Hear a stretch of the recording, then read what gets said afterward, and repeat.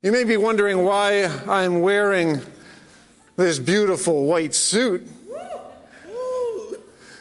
Well, as we've been looking through the Adventures of Acts, a book in the Bible about sharing the good news of Jesus in this world, I thought I'd wear what a typical evangelist would wear at a typical evangelistic crusade. Don't I look like an amazing evangelist? Though I'm not totally sure if the evangelists in the Adventures of Acts actually looked this way. On October 21st, 1976, I was living in Michigan at the time. I was 12 years old. A famous evangelist named Billy Graham came to Michigan and preached in the Pontiac Silverdome, just north of Detroit. And my parents took my sister and myself to go hear him preach.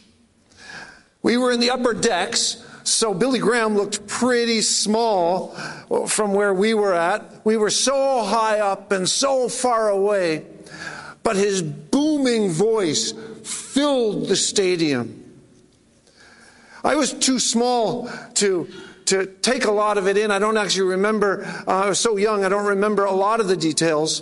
But I do remember that when he was done, he invited people forward, and I remember people surging forward to the podium as he made an invitation for people to turn to Jesus. And because I was so small and the stairs were so steep and he just seemed so far away, I didn't move from my seat.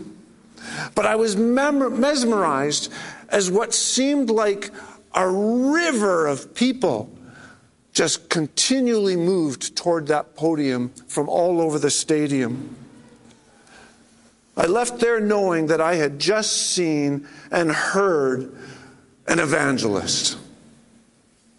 And so often that's what we think of when we think of evangelists. We think of the stadiums, we think of the big crowds, we think of the huge responses. Years later, Fiona and I took our kids to see a different evangelist at a stadium in Calgary, Alberta. And my daughter Amy, she was about 9 years old at the time. And that evangelist came out literally wearing a white suit just like this. Billy Graham didn't wear white suits. Billy Graham wore the pinstripe suits. He wore just the classic suits. But this evangelist we saw in a stadium in Calgary came out wearing a white suit. And when he came out onto the podium, I remember my daughter Amy, who was only 9 years old at the time, turned and looked up to her mom, Fiona, and with her eyes wide, she said, "There he is." She was just awestruck by this man in white who'd come out as the evangelist we'd come to see. Now, it's like an evangelist in our culture or in our thinking has to be larger than life to be authentic. He has to fill stadiums in order for us to feel he's successful. But I'm not sure how we got that idea. Because in the book of Acts, it doesn't seem that way. So let's read Acts chapter 4, verses 5 to 22. And we're going to see a couple of evangelists there, one in particular who's quite vocal.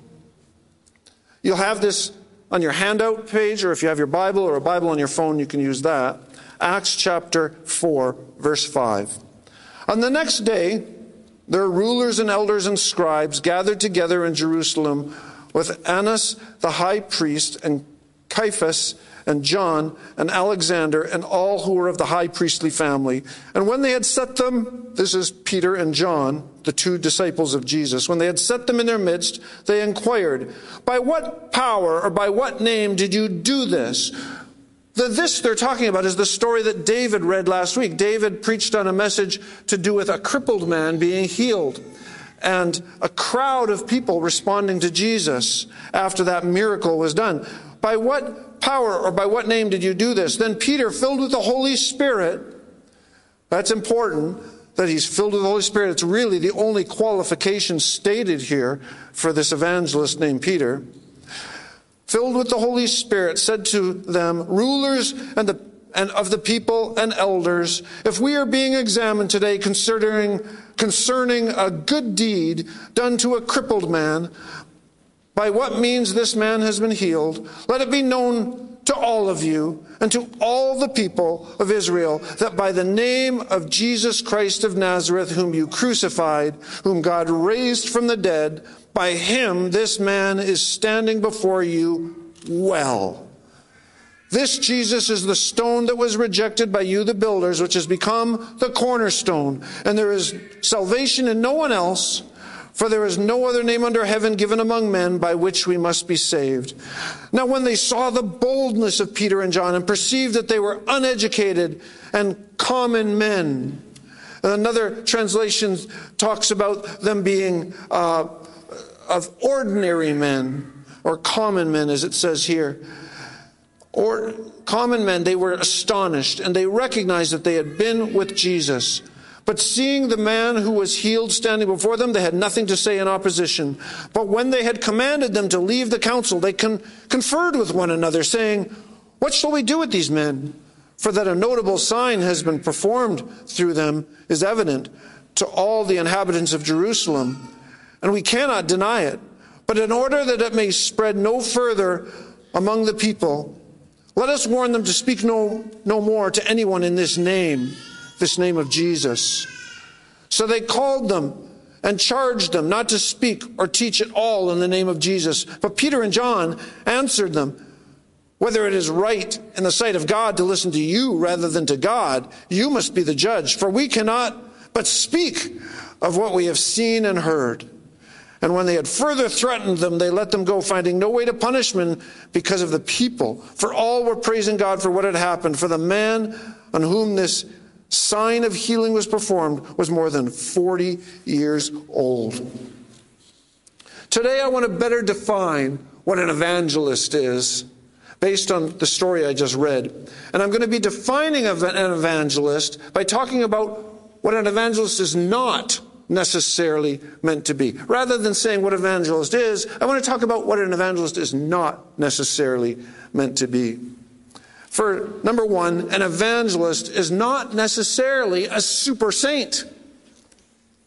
When we think of an evangelist, how many of us think of someone who's exceptional and super spiritual and basically someone that we're not? So we don't feel spiritual enough to be preaching in a stadium or seeing masses of people come to the Lord when we preach. We might think, I'm not spiritual enough, or I don't know my Bible well enough, or I can't answer people's questions. I'll get stumped. So I'll depend on an expert instead. This is that old hired gun mentality. We can't save the town, so let's hire someone else who can save the town for us. But that mentality fails to recognize that the best starting point for evangelism is not theological training or achieving a certain level of maturity, but simply your testimony of knowing and experiencing the love of Jesus. That's what's necessary, knowing and experiencing the love of Jesus. You don't need to understand the whole Bible or even much of the Bible to be saved and then tell others. When I was in Bible college, we were given a reading assignment. And that reading assignment was called The Barefoot Evangelist. And it was about an evangelist, a man who was saved in the 19th century, so the 1800s. He was saved when somebody came to town and told the people there about Jesus. And as they told the people about Jesus, the man turned to Jesus, but he knew very little about Jesus. He'd only heard one message about Jesus, but it was enough for him to turn to Jesus. And after hearing about Jesus, he was so passionate about the love of Jesus that he'd heard about that he decided to go to other towns and tell other people what he knew. But he knew very little. But what he knew was enough to convince other people to turn to Jesus. And this barefoot evangelist, this man who was so poor he didn't even have shoes on his feet, was going from village to village, telling people the little he knew, but that little that he knew was enough to bring other people to Jesus. Last week, David preached on the story of a crippled man being healed through the ministry of a follower of Jesus named Peter. And when the crowd reacted in amazement, here's what Peter said. He said, "Men of Israel, why do you wonder at this? Why do you stare at us as though by our own power or piety we have made him walk?" Now, Peter's basically saying it wasn't us. It wasn't our power. It wasn't our piety. It wasn't how godly we are that made this man walk. That man wasn't healed because of how mature Peter was. After all, these religious leaders were the ones who were considered the mature ones in that day and age. They were considered the most knowledgeable and the most schooled. And they called Peter and John unschooled, ordinary men. That's what the New International Version says. Unschooled, ordinary men. That's what they thought of these men as. Now, how many of us in this room feel ordinary? I do. Despite the white suit, I feel very ordinary. How many of us feel we're fairly low on theological training? How many of us can relate to that? You know, most of us haven't been to school for theology and learned a lot like these religious leaders that were talking to Peter and Paul, or maybe like Billy Graham. But not only that, you might also be able to relate to how fearful and weak-willed these two men were, Peter and John. These two men were a part of the same group of disciples who all ran away terrified when Jesus was arrested. They just ran away and abandoned Jesus. And then Peter was the guy who lied 3 times denying that he knew Jesus because he was so scared. These were just regular guys. They weren't some heroes of the faith that were so high and mighty that they could never sin. They were ordinary. Men that Jesus had found in fishing boats. And other men who he found all over the region of Galilee as he recruited these 12 disciples. Galilee was considered a backwater town. The people in Jerusalem looked down their noses at people from Galilee. And yet that's where Jesus went to find his disciples. Some people talk about Winnipeg as a backwater town.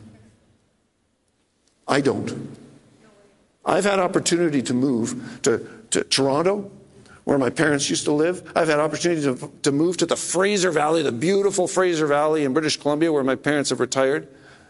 And I said no both times, because I felt God called me to be in this town. God called me here, and I love it here.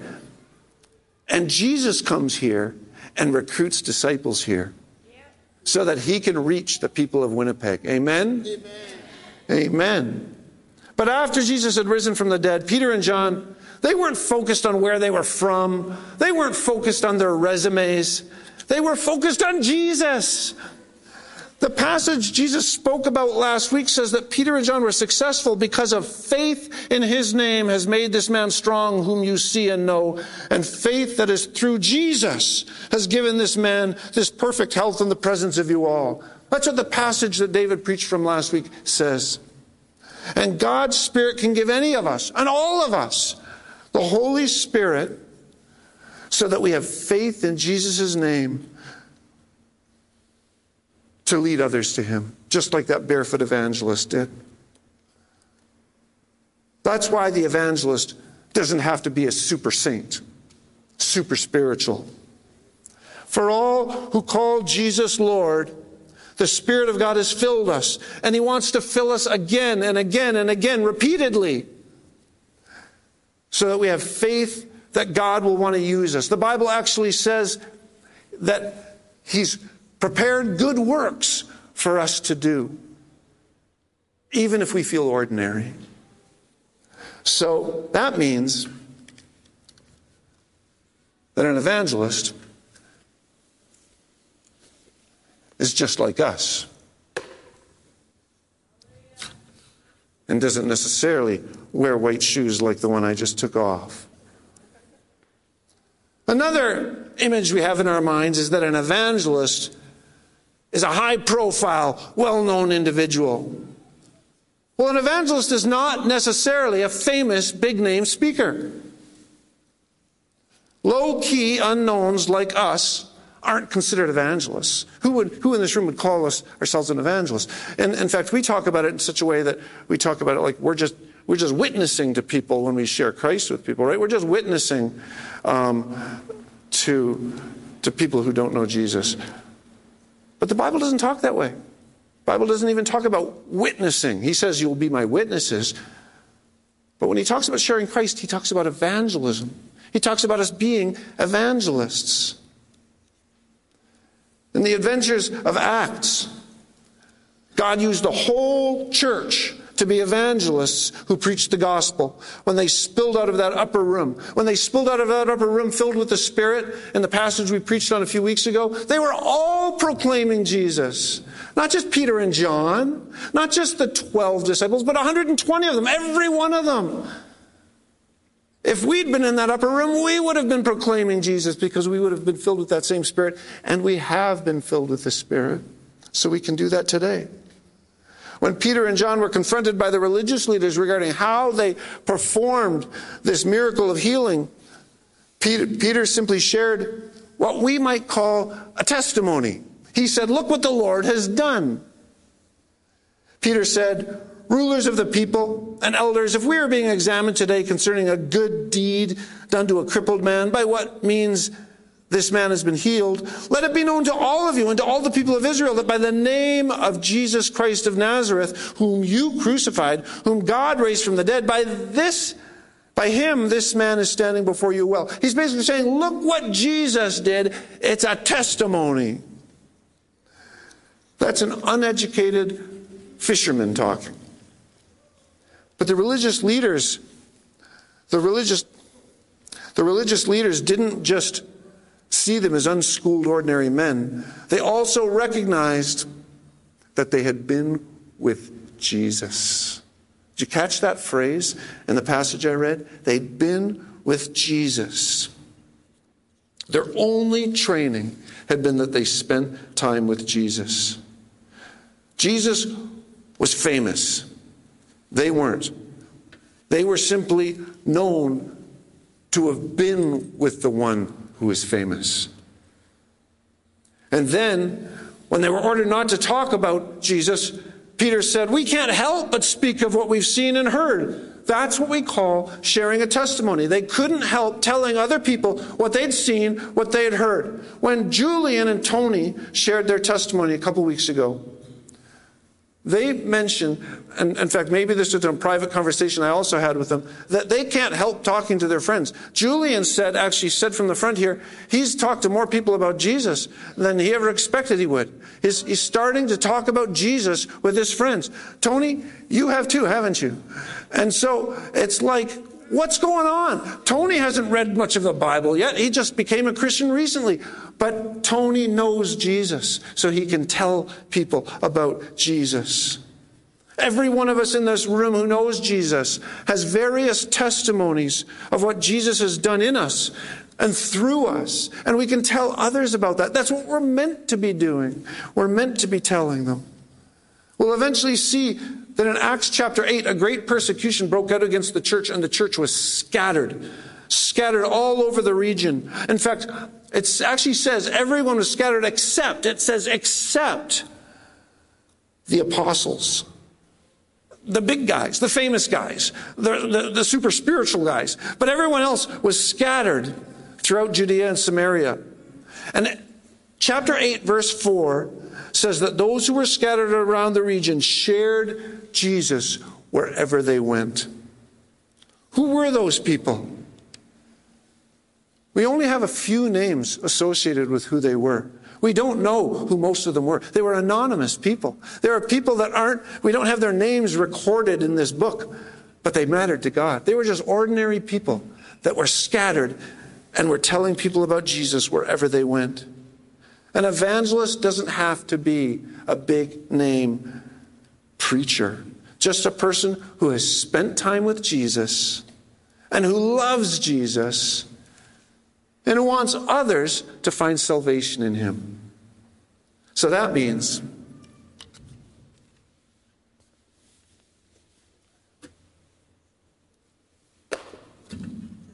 that we can be evangelists too. The Bible talks about evangelists being just like us. Now, thirdly, an evangelist is not necessarily exclusively concerned with spiritual needs. Another image we have of evangelists is that they're only concerned about souls. Sure, physical needs are important, and evangelists will admit that physical needs matter. But evangelists leave those concerns to other people, while the evangelists concern themselves with people's eternal destinies.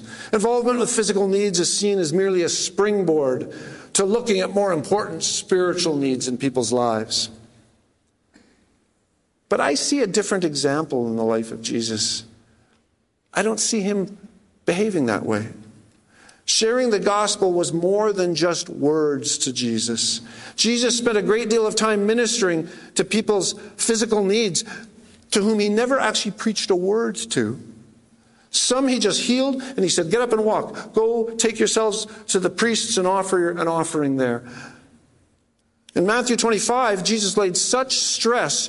This is the story of the sheep and the goats. If you've never heard it, it's verses 31 to 46 of chapter 25 in Matthew. Jesus lays such stress on meeting physical needs that he talks about people's salvation being dependent on it. Your salvation depending on how much you addressed the needs of people around you, with no mention of proclaiming the gospel in that passage. The apostles in Acts followed Jesus' example by showing a great deal of concern toward physical needs. When Peter and John were confronted by these religious leaders, saying, by what power or name did you do this? That this they were talking about was a physical healing, meeting a physical need.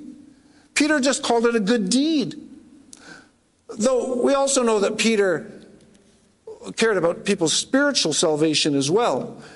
Peter added in his response to these religious leaders that there's no other name under heaven given among men by which we must be saved. So he wanted people to be saved. But as people did get saved, the Christians in the early church looked after one another. They shared their resources to make sure that nobody was left in need. That's why at Gateway East we run a weekly food bank. We call it the Gateway East Food Bank. And it runs every Monday evening, unless it's a stat holiday, then it's on a Tuesday. And we've been doing this for years, decades actually.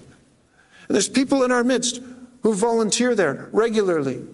And I'm so grateful that this is a church that cares about people's physical needs.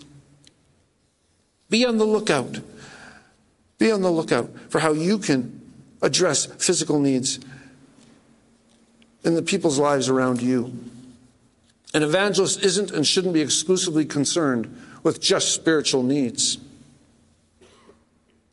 An evangelist is someone who simply loves people enough to show them the love of God in both word and deed.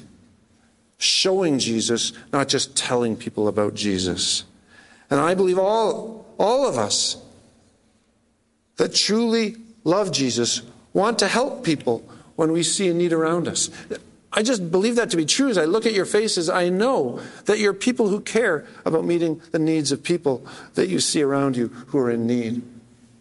And that means that an evangelist is just like us.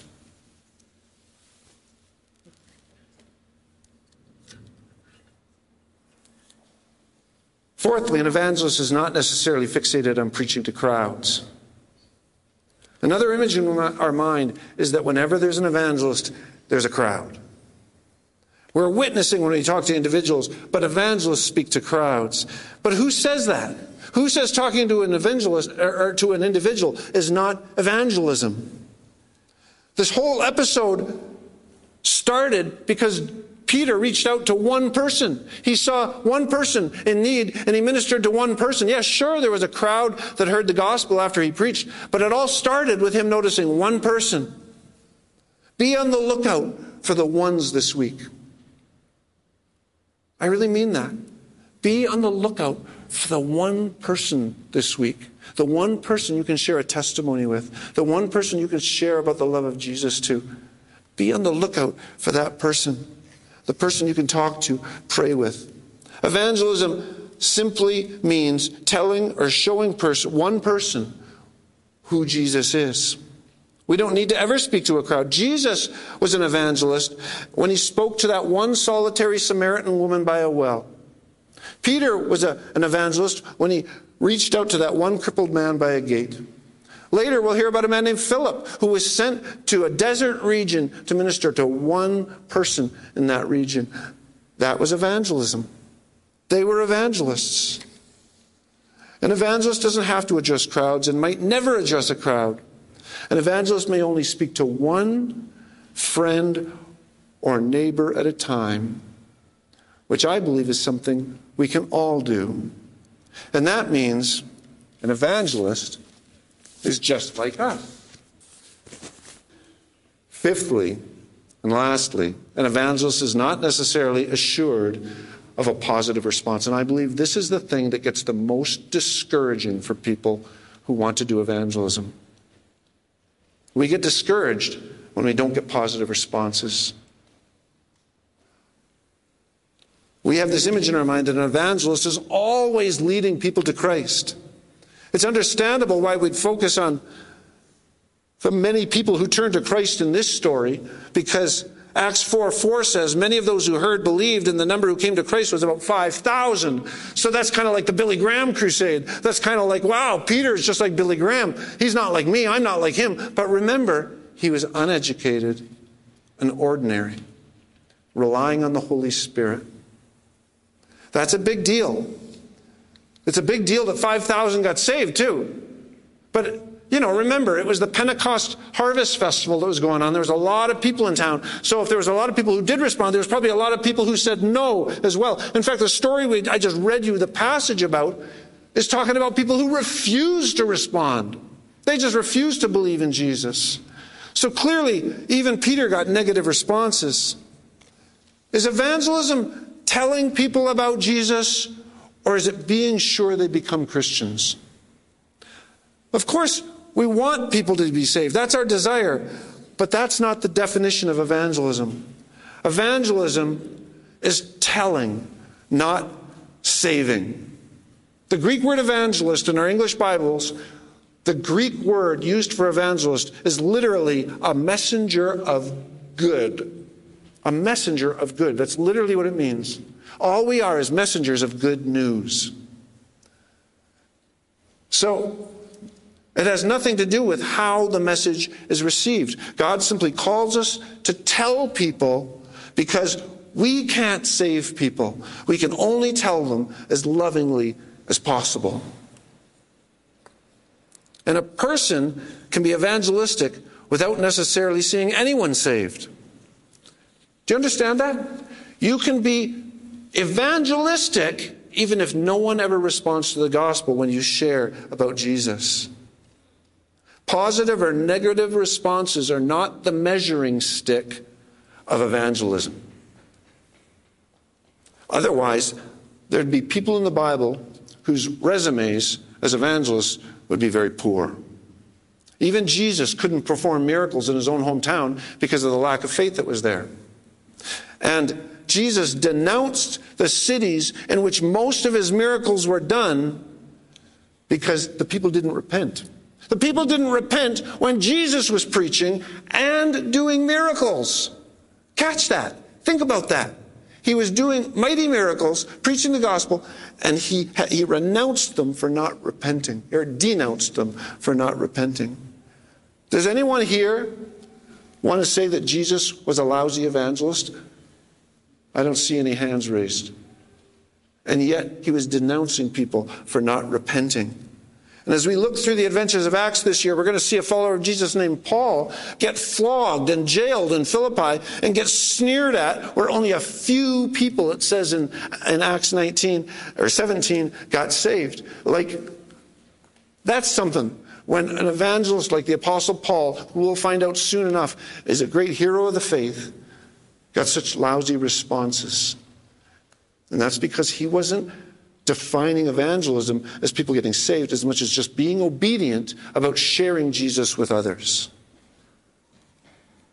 Evangelists in the Bible were not always getting great responses, but they kept going. They kept telling, because they were convinced of how important it was that people at least have the opportunity to hear the good news of Jesus, so that they had opportunity to repent. And they had a strong desire in their hearts that people did. An evangelist doesn't have to get big results. An evangelist is simply one who desires that people meet Jesus, is faithful to show and tell people about Jesus, and leaves the results to God.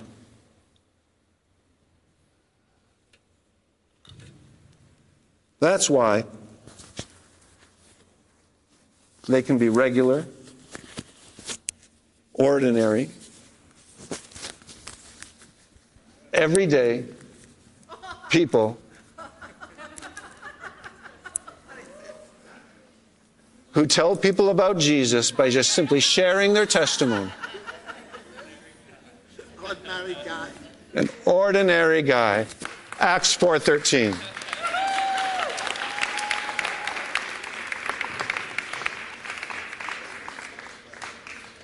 So what happens to my evangelist costume? It's gone. Well, no, I'm not going to go that far. Yeah. I'm just an ordinary guy. This thing says Acts 4:13 at the bottom. And Acts 4:13 in the New International Version says, when they saw the courage of Peter and John and realized they were unschooled, ordinary men, they were astonished, and they took note that these men had been with Jesus. We've been with Jesus this morning. We've been with Jesus, for some of us, for a long time. And for some of us, a short time. But we've been with Jesus. God is looking for ordinary men and women. Ordinary people who've been with Jesus and who love Jesus and who want others to know him in your schools, in your workplaces, in your neighborhoods, in your extended families. There's people, ones that you can be on the lookout for. On the lookout for that one person you can share a testimony with. You don't need to be super spiritual. You don't need to be saved for that long. You don't need to be known by many people except the people immediately around you. You can share and care for people's everyday, ordinary needs. You can be more comfortable talking to just one or two people rather than to a crowd. And you can be a person who prays for the people you share with in hopes that they get saved. But that's all it takes to be an Acts 4:13 ordinary evangelist. The title of this sermon is that God is looking for ordinary evangelists. He's not looking for famous people. My missions professor, when I was in Bible college, said this, and I'll never forget it. In fact, it bothered me at the time because I was only in my early 20s, and I thought differently then than I do now. But he said this, I hope none of you ever become famous. Well, at the time, I wanted to be famous. I was just 20-something and thought that would be really cool. But now I don't care about any of that. I just want to see the people around me in my life discover Jesus. You're eligible to tell your friends and neighbors and schoolmates and workmates about Jesus. And now, rather than getting into small groups and having a discussion time, I want to pray collectively. And what I mean by collectively is praying for everyone all at once who wants to be one of the ordinary evangelists that God is looking for. And all I'm going to ask you to do is stand up in your seats. And I want to pray for those who stand. For those who want to be Acts 4:13 ordinary evangelists. And you've heard what that means. It just means that you want people to meet Jesus. You're going to be faithful to show and tell people about Jesus and pray for them as you leave the results to God. And I believe all of you can manage that. So let me pray for an anointing on each of us Because what Peter and John had that made them so special wasn't in and of themselves, but it was the Holy Spirit that filled them. And we will see through the book of Acts that the Holy Spirit fills people again and again and again, not just once. So here you go. I'm going to pray for a filling on you, that God would show you the ones this week and help you to be an ordinary evangelist in your life and in your world.